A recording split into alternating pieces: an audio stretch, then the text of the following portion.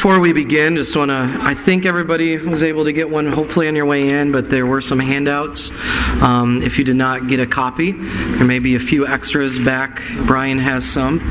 So anybody need a copy of the handout tonight? Give you something to do.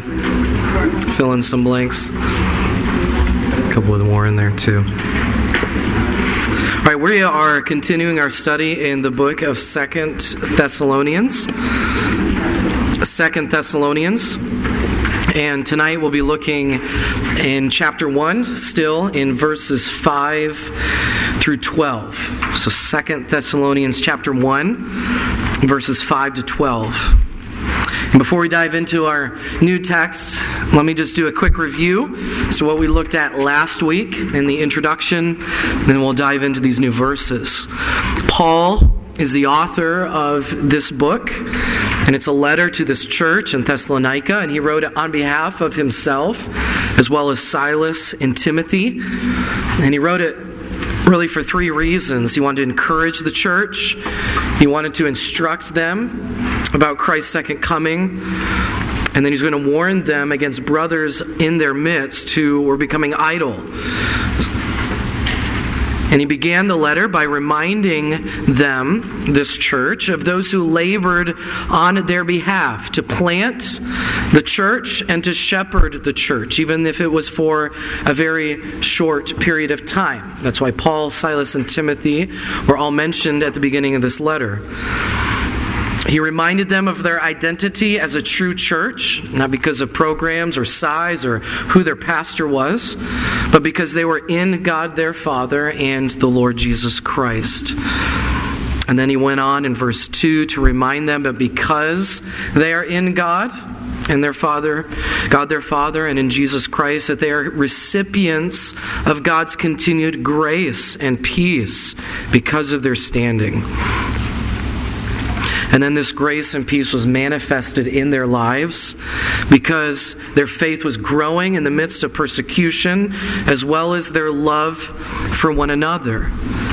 And so because God was doing this work in them, growing their faith and growing their love in the midst of this persecution, he was constrained to give thanks to God for what God was doing in their lives. So a vertical thanksgiving, but also one that was horizontal. And you see that in verse 4. We ourselves boast about you, boast about this church, amongst other churches of God.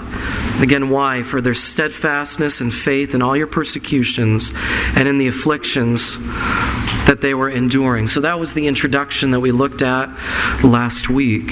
And so that brings us to verses 5 to 12 this evening. Quick overview of these before we dive into the details. In these verses, Paul begins re-instructing them about Christ's return. And I say re-instructing because it was a topic that he hit in his first letter to this church in 1 Thessalonians. So he is beginning to re-instruct them about Christ's second coming. And he's doing it under the heading of the evidence of God's righteous judgment. So he's going to answer the question that they may be asking. How can they see that God is just and holy while undergoing such intense affliction at the hands of God's enemies? Where is the justice? And I think we could ask ourselves, would we have any problems seeing God as a righteous judge in our flesh with our frail eyes if we were in their situation? And probably in a moment of transparency, each one of us have probably had moments where we've questioned God's justice. And is he truly a righteous judge? And even in far less intense situations of persecution or suffering or trial than this church. So I think we can understand why Paul is needing to bring these truths in front of this dear church. So tonight, we'll see in verses 1 to 12 that God's righteous judgment is on display. It is evident. And it's evident in two ways.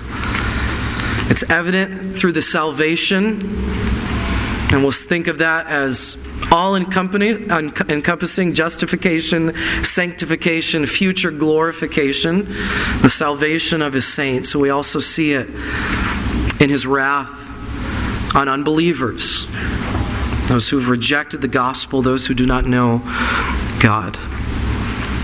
Let me read then these verses before we dive in. 2 Thessalonians chapter 1, verses 5 to 12. This is evidence of the righteous judgment of God, that you may be considered worthy of the kingdom of God, for which you are also suffering. Since indeed God considers it just to repay with affliction those who afflict you, and to grant relief to you who are afflicted as well as to us, when the Lord Jesus is revealed from heaven with his mighty angels in flaming fire, inflicting vengeance on those who do not know God and on those who do not obey the gospel of our Lord Jesus. They will suffer the punishment of eternal destruction, away from the presence of the Lord and from the glory of his might, when he comes on that day to be glorified in his saints, and to be marveled at among all who have believed, because our testimony to you was believed. To this end, we always pray for you, that our God may make you worthy of his calling, and may fulfill every resolve for good and every work of faith by his power, so that the name of our Lord Jesus may be glorified in you, and you in him, according to the grace of our God and the Lord Jesus Christ. Let's pray. Our Father, we're thankful for your word. Thankful that you have given it as the means through which you sanctify us. We thank you there's a way in which you have made yourself known, your will known to us. We pray, Father, that tonight we would truly see what your Holy Spirit intended to inspire, that we would look at this word and come to it with humility, asking you to open our eyes to see wondrous things out of your law. We pray this in the name of our Savior, Jesus Christ. Amen. So Paul begins right away in this passage, verses 5 to 12, with a bit of a thesis statement. Something that he will state and then continue to unpack over the next few verses. And this statement is this, in verse 5 in the beginning. This is the evidence of the righteous judgment of God. And so we begin asking, okay, what is the evidence of this righteous judgment of God? And in the original language, verse 5, in our English translation, it begins a new sentence. It doesn't in the original language. And as Paul often does in many of his letters, as many of his writings, he writes really long sentences with loads of content in them. Then we're left with a translation, or if you're able to look at the original, to try to systematize it and put it together. And so, because the original doesn't start a new sentence, we're left with looking at this statement, this is the evidence, and saying, well, it may point back to the faithfulness and the steadfastness of this church in the face of persecution. Maybe even the persecution is the evidence of the righteous judgment of God. Or it could point forward to what Paul's about to unpack about the second coming of Jesus Christ. And we don't want to create a false dichotomy. It could be both. Not necessarily an either or.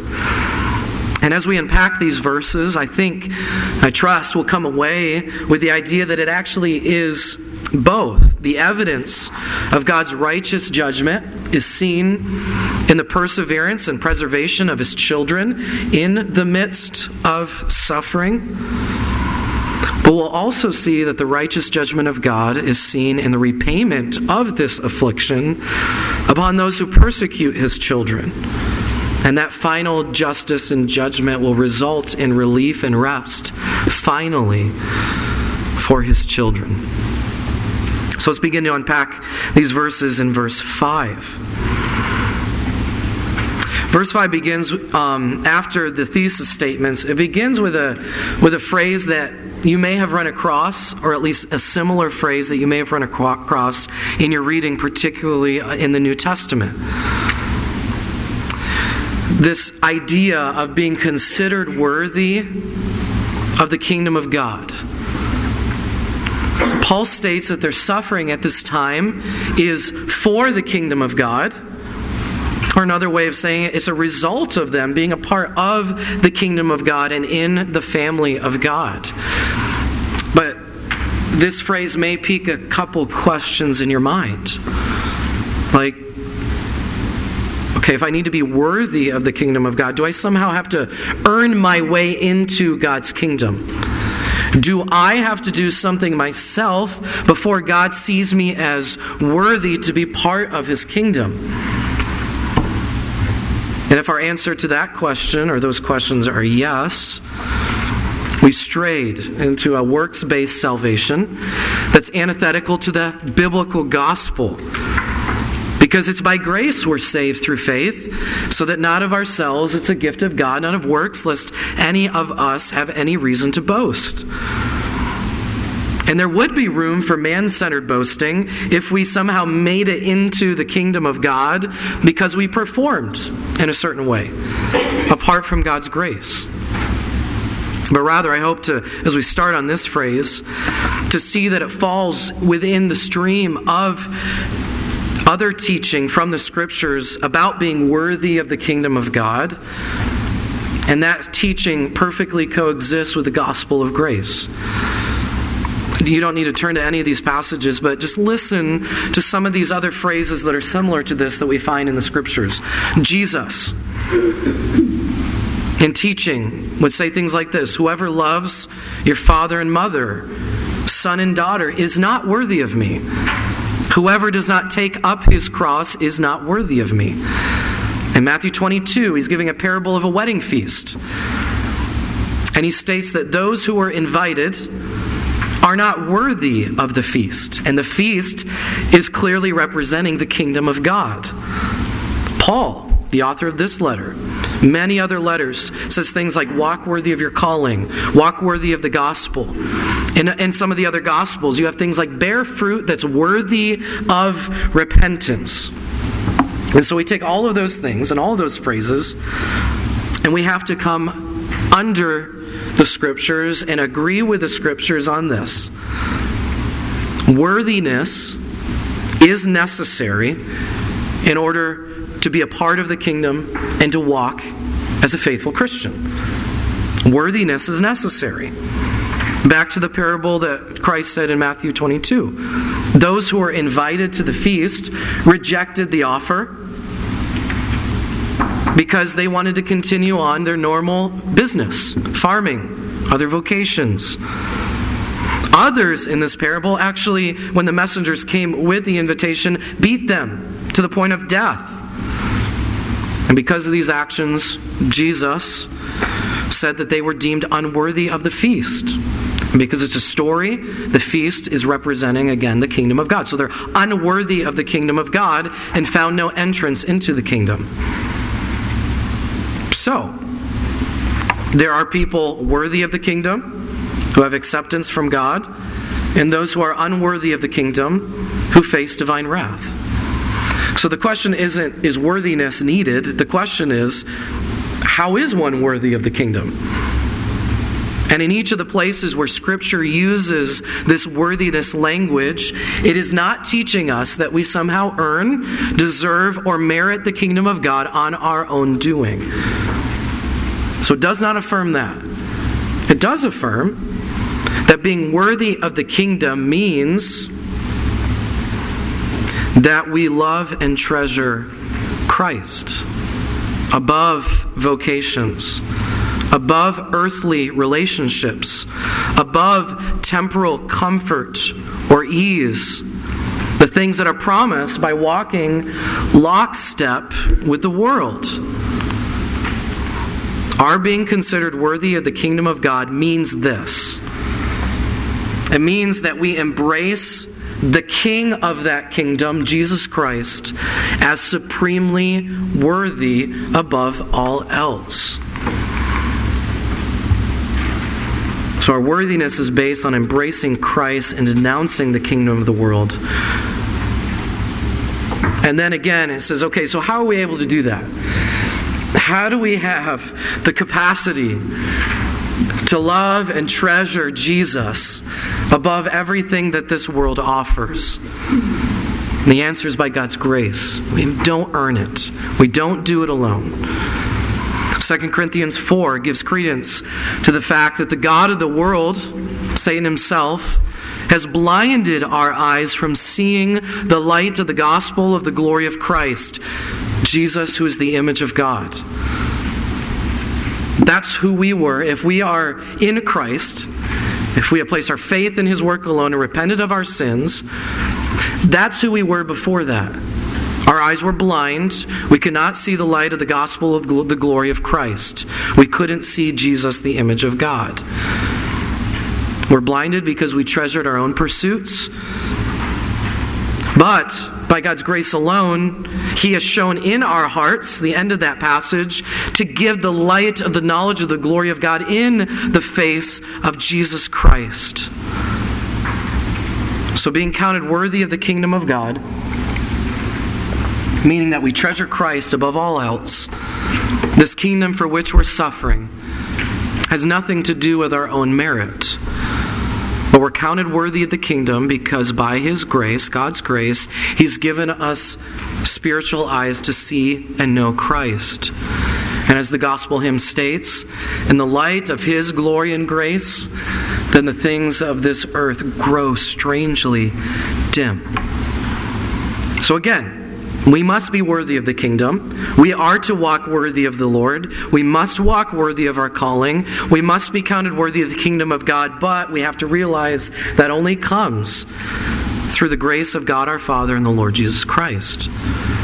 That's why Paul's introductory greeting is so important.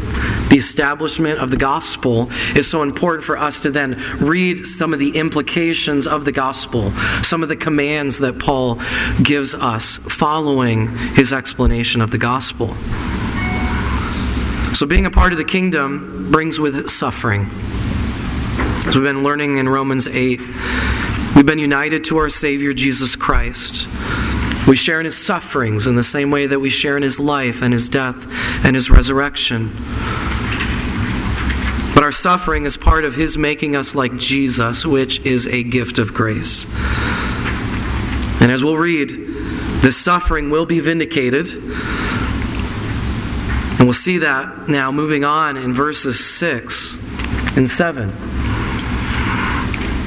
We see God's judgment and evidence of God's judgment through affliction.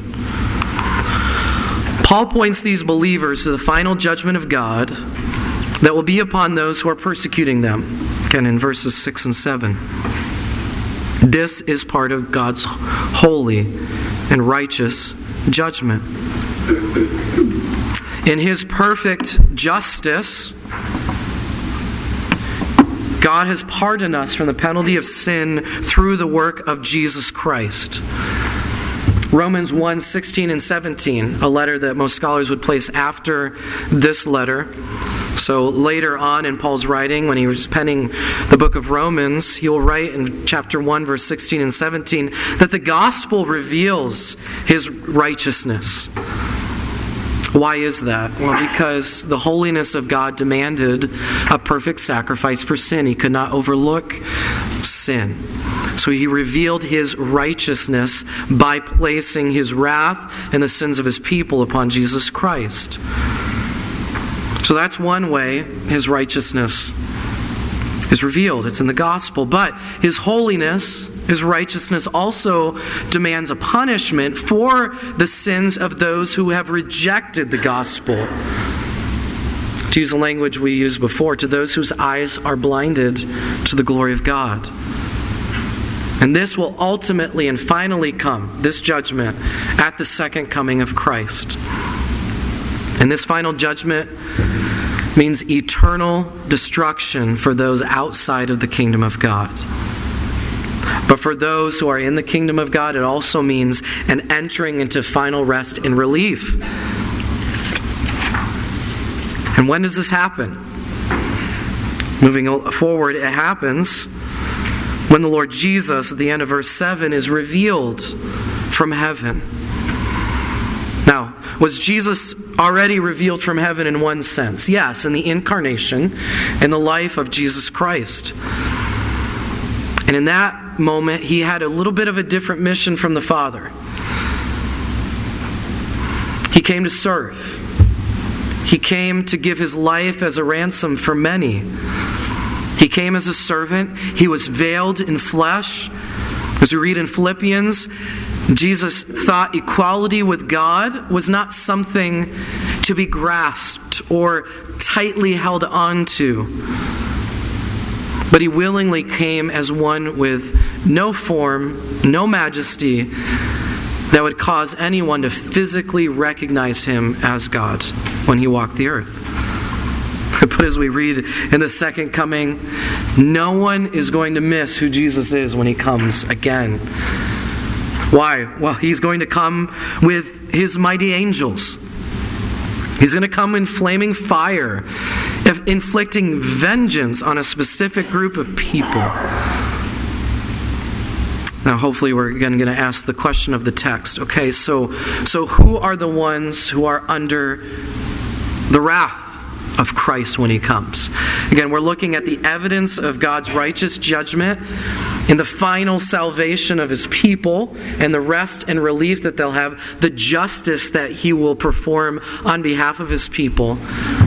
But now we're also seeing the righteous judgment and evidence of his judgment and wrath upon those who are persecuting his people and rejecting the gospel. So, Jesus will afflict those who afflicted his people. We've already seen that. Now, there's two other descriptions of the objects of God's or Christ's vengeance in verse 8. Those who do not know God, that's one descriptor. And the other is those who do not obey the gospel of our Lord Jesus Christ. Now, the phrase, those who do not know God, is actually a phrase that these Thessalonian believers would already be familiar with. You don't have to turn there, but you're welcome to. Just back a page, maybe two, for you, 1 Thessalonians chapter 4, verses 3 to 5. Says this.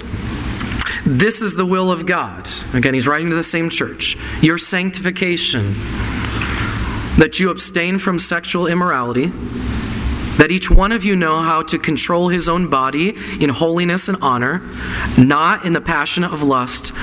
Listen here, like the Gentiles do who do not know God. So, he's describing here Gentiles, and again, this is not trying to pick on a nationality. He's just using that term as those who are outside of the family of God, outside the kingdom. And so these Gentiles are those whose lifestyle is completely contrary to God's stated will in his word. Which again, back in verse 3 of chapter 4 in 1 Thessalonians, the will of God for his people is sanctification. Being made like Christ, abstaining from sexual immorality. So those who aren't being sanctified, those who are not abstaining from these sins, are those who don't know God. They lack a true knowledge of God. To use other biblical language, those who will suffer the righteous judgment of God have not placed their faith in God, their trust in him. Why? Because as we read in Hebrews, without faith, it's impossible to please him. And those who do not know God are not pleasing him because they're living in light of their own passions and their own lusts, not accordance with God and his stated will. Now this knowledge, this lack of knowledge is not... It's not merely a lack of assent to God as some kind of divine being. He's not even saying they're atheists necessarily, disbelief in any kind of higher power. It's not just an ignorance about facts about God. Because even demons know about God. They even stated to Jesus as he walked the earth that we know who you are. You're the divine Son of God. So again, those who do not know God are not just lacking some kind of head knowledge about God, but rather they're lacking a divinely given knowledge that, again, as we looked back at being worthy of the kingdom, a knowledge that embraces Christ for who he is and who he says he was, the Son of God, and one worthy of being our authority. It's a lack of submission to live in a way that pleases God. And it's a kind of knowledge, the knowledge that they're lacking is the kind of knowledge that Jesus himself prayed for his people in John chapter 17, called the high priestly prayer. Let me read some of those verses. This is Christ before he's taken away and before his crucifixion. He's praying to his Father in John 17, and he says this: Father, the hour has come. Glorify your Son, that the Son may glorify you, since you have given him authority over all flesh, to give eternal life to all whom you have given him. And this is eternal life, that they know you, the only true God, and Jesus Christ, whom you have sent. Oh, righteous Father. And here, Jesus is setting these two people apart as well. Listen, oh, righteous Father, even though the world does not know you, I know you. And these know that you have sent me. These are his disciples right then and there, but also those who he knows will place their faith in Christ as well. And then skipping down to the end of the prayer, he says this: I made known to them your name, and I will continue to make it known, that the love with which you have loved me may be in them and I in them. The world, those outside of the kingdom of God, do not truly know God, and so they are under the righteous judgment of God.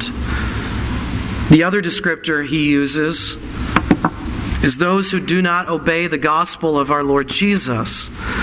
Jesus will afflict those who do not obey the gospel. So those who don't know God are not living in a manner pleasing to God because they do not have faith.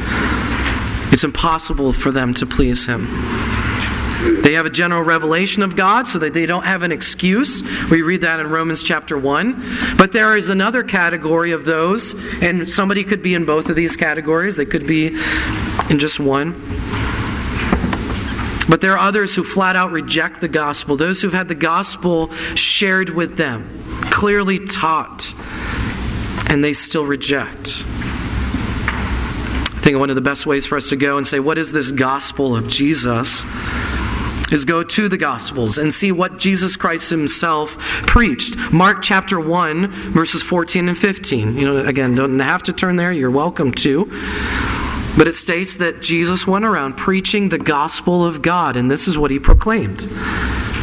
The time is fulfilled. The kingdom of God is at hand. Repent and believe in the gospel. And those who reject that message showcase incredible arrogance and pride, that they've heard the proclamation of the gospel, a message to repent of their sins and trust in Christ for who he says he is and what he has done, and to still not obey it. So faith and repentance, these are not mere suggestions, they are commands. And those who do not obey this gospel will be under the righteous judgment of God. Moving on to verse 9.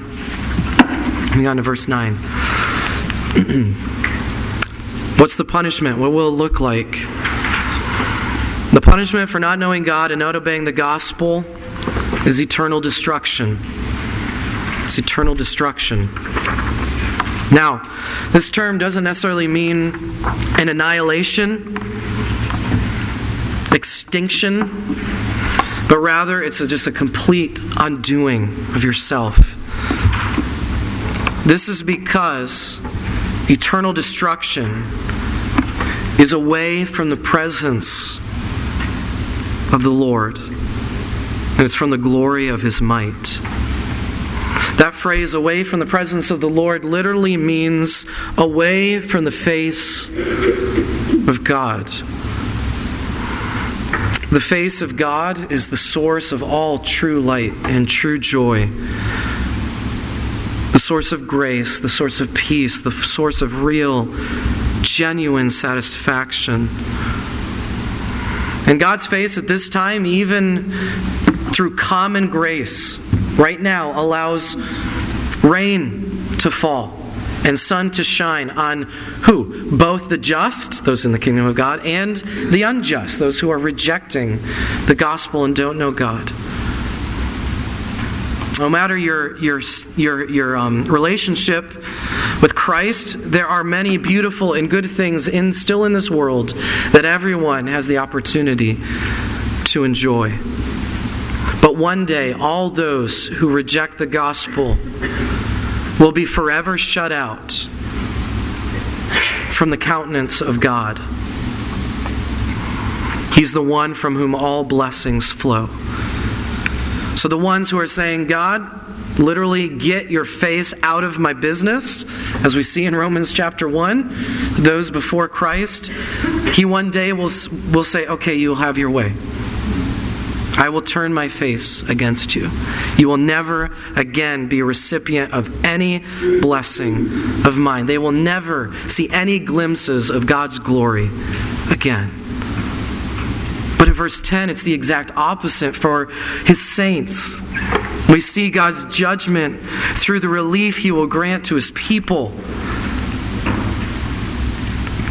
God's righteous judgment, again, is displayed in His wrath against sin, as well as the salvation of His people. For those without faith and repentance, the second coming of Christ will be the last revelation of God's glory that they'll ever see. But for His own people, His second coming will result in Him being glorified in His saints, and they in turn will marvel at His appearing. When it says that He's glorified in His saints, we need to understand it's not as if right now, because Christ has not come a second time, that He somehow has a missing piece of His glory. That when He comes again, we're going to fulfill something in Christ that's lacking in Him right now. He's not now, nor has He ever been or ever will be deficient of glory. But what's being said here is a reminder of why all mankind was created in the first place. His design for all humans was for us to be mirrors, reflectors of God's glory to all the nations. That's what Adam was created and commanded to do. Spread God's glory, exercise dominion over all creation, so that my glory will cover the earth as the waters cover the sea. But Adam failed. And when he failed, all of us failed with him. So Adam's failure did not diminish the glory of God in God Himself. But what he did do was made the mirrors, us, mankind, the ones who are created to reflect God's glory. That mirror is now broken. It's now clouded. It's now unable, in and of ourselves, to do perfectly what we are created to do. But there is coming a day when God's saints will once again be restored to their original glory, so that the glory of God will shine through them. Paul writes in other letters, we now see in a mirror dimly, but then, at Christ's second coming, we will see face to face. We start to have some knowledge of all of this in part, but one day we will fully know. We're being transformed from one glory to another. So there are glimpses of God and Jesus being glorified in us. But one day that process will be completed by the grace of God. We will see Christ in all of His glory, and we'll see one another as we were created to be. There is untold grace and untold joy that still awaits God's people. This is another evidence of God's righteous judgment. And then Paul, as he does in every chapter of this book, closes in prayer for these dear saints. And this prayer ties up the whole passage that we've looked at today. Let's look at this closing prayer before we are dismissed. We see the fact that he prays and prays directly to God affirms something. And again, these are the little phrases that when we're reading in our daily reading and our devotions, oftentimes we kind of just glance right over because we're so used to this terminology.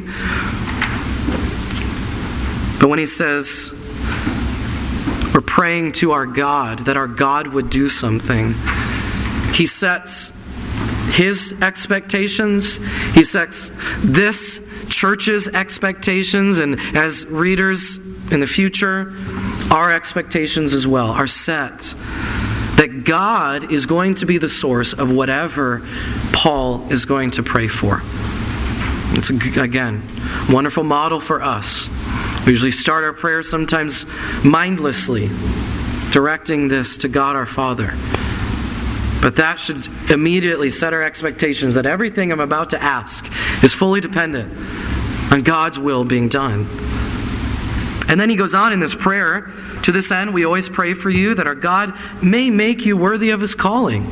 Okay, that should register. We've kind of talked about that a little bit this evening. He goes back to this worthiness language.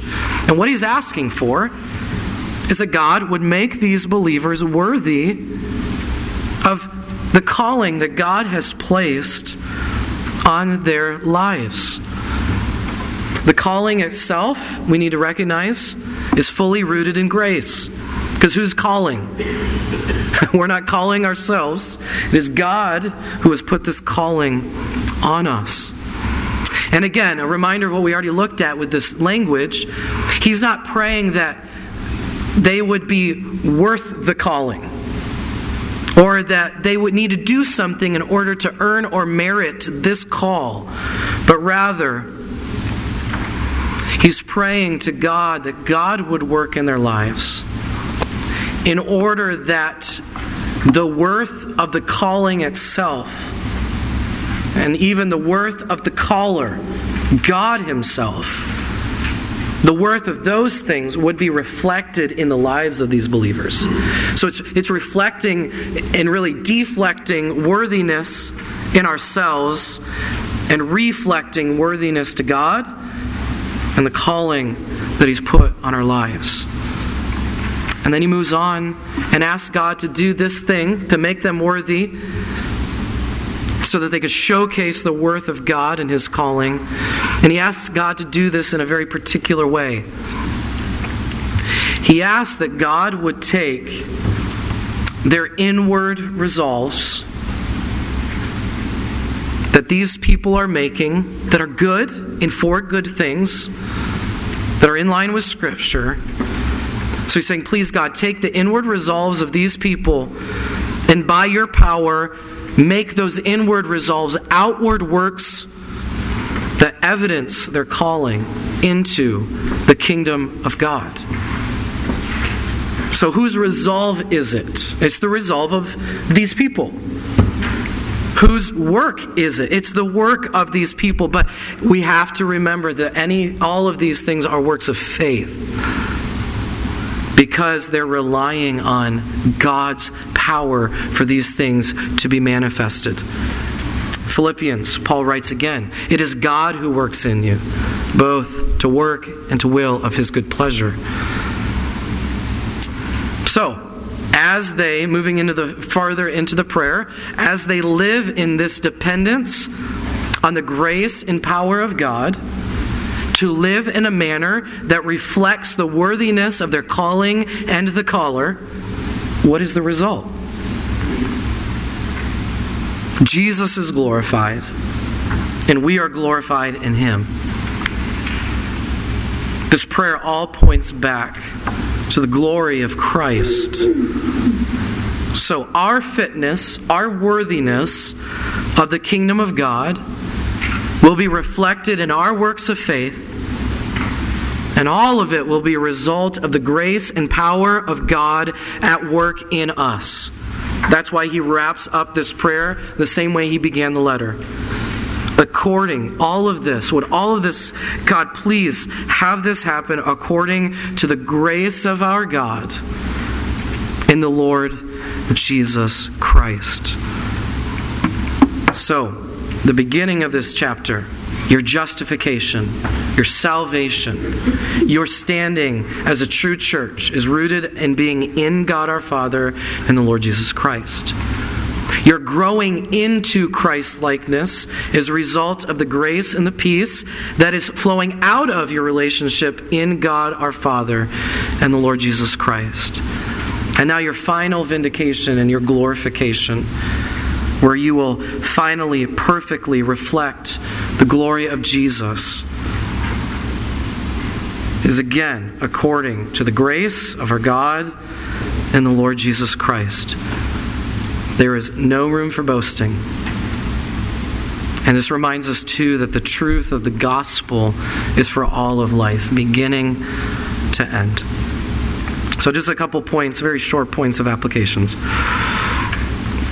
I think in reading through Paul's description of this judgment that will provide relief for his people and wrath upon those who afflict his people and finally, ultimately reject him by rejecting the gospel, Paul is not reminding them of this so that they become consumed with seeing this final judgment right now as soon as possible. So he's asking them to not be consumed with looking for God's final judgment now. I think there's a couple reasons for this. One is because in our own flesh we'll be so consumed and our righteous indignation is not as righteous, will never be as righteous as God's. And so our desire for vindication is going to be tainted with our own flesh. And because God says vengeance is mine, not yours. So Paul is more interested, through the work of the Holy Spirit writing this, he's more interested in their growth into Christ-likeness and how they endure suffering than necessarily their relief right away from this suffering. But I think there's another aspect to this as well. Oftentimes, I know I do, we miss the evidence of God's righteous judgment on sin that's already all around us. Now we're waiting for this final vindication. But in Romans chapter 1, keep going back to that, but it's one of Paul's letters as well. There are multiple instances, I think in chapter 1, verses 22, 24, and 26, where even as these unbelievers continue to live their life, God is pronouncing and showing his judgment on them in a certain way. And here it is. God, one way of his judgment on people is giving men and women up to their own lusts of their heart. He gives them up to their dishonorable passions. He gives them up to a debased mind. And he closes the chapter by saying, while all of these people know that those who practice these things deserve to die, they keep doing it, but not only continue to do it, but they give approval of it. You do not have to take a long gaze into our society or across the world. You just need to watch 30 minutes of a newscast to know that God is continually giving men and women up to their dishonorable passions, to the lust of their heart, and to debased mind. There are evidences of God's judgment all around us. And so don't be consumed looking for this final judgment and either cowering in fear or looking to be an agent of God's vindication. Rather, suffer well. Be persecuted well so that you can be counted worthy of God and his calling on your life. And one of the agents that he uses, the means he uses, is this prayer that Paul closes with. So instead, praise Paul's prayer for yourself and for others. Pray that God, through his grace and through his power, would allow us individually and corporately as a church to show the worth of God and his calling to us. Pray for yourself and your friends that any resolve for good that you make, that God would turn those resolves into works of faith by his power and grace alone. And also pray that as we see people being given up to their passions, we know that's a judgment of God, and this is the fate that awaits them, the turning away finally and completely of God's face from them. Pray that we would be moved as we see that judgment around us, that our lives and our proclamation of the gospel, God by His grace would intervene, and He would turn them to see the beauty of Jesus Christ. That by His grace He would add members to His kingdom, that He would remove men and women from under His wrath to see the light of the gospel and the glory of Jesus Christ. Let's pray. Father, these are sometimes heavy subjects for us to consider, the wrath and judgment of God. But it's a reality that we must discuss, we must teach, we must learn from, we must be changed because of seeing it. So Father, I ask that those of us in this room that are your children, who have embraced Christ as our Lord and Savior, we treasure Him above all else. For those of us that are in the kingdom of God, would you allow us to walk worthy of that calling by, through your power and through your grace, taking every one of our resolves for good and turning it into works of faith.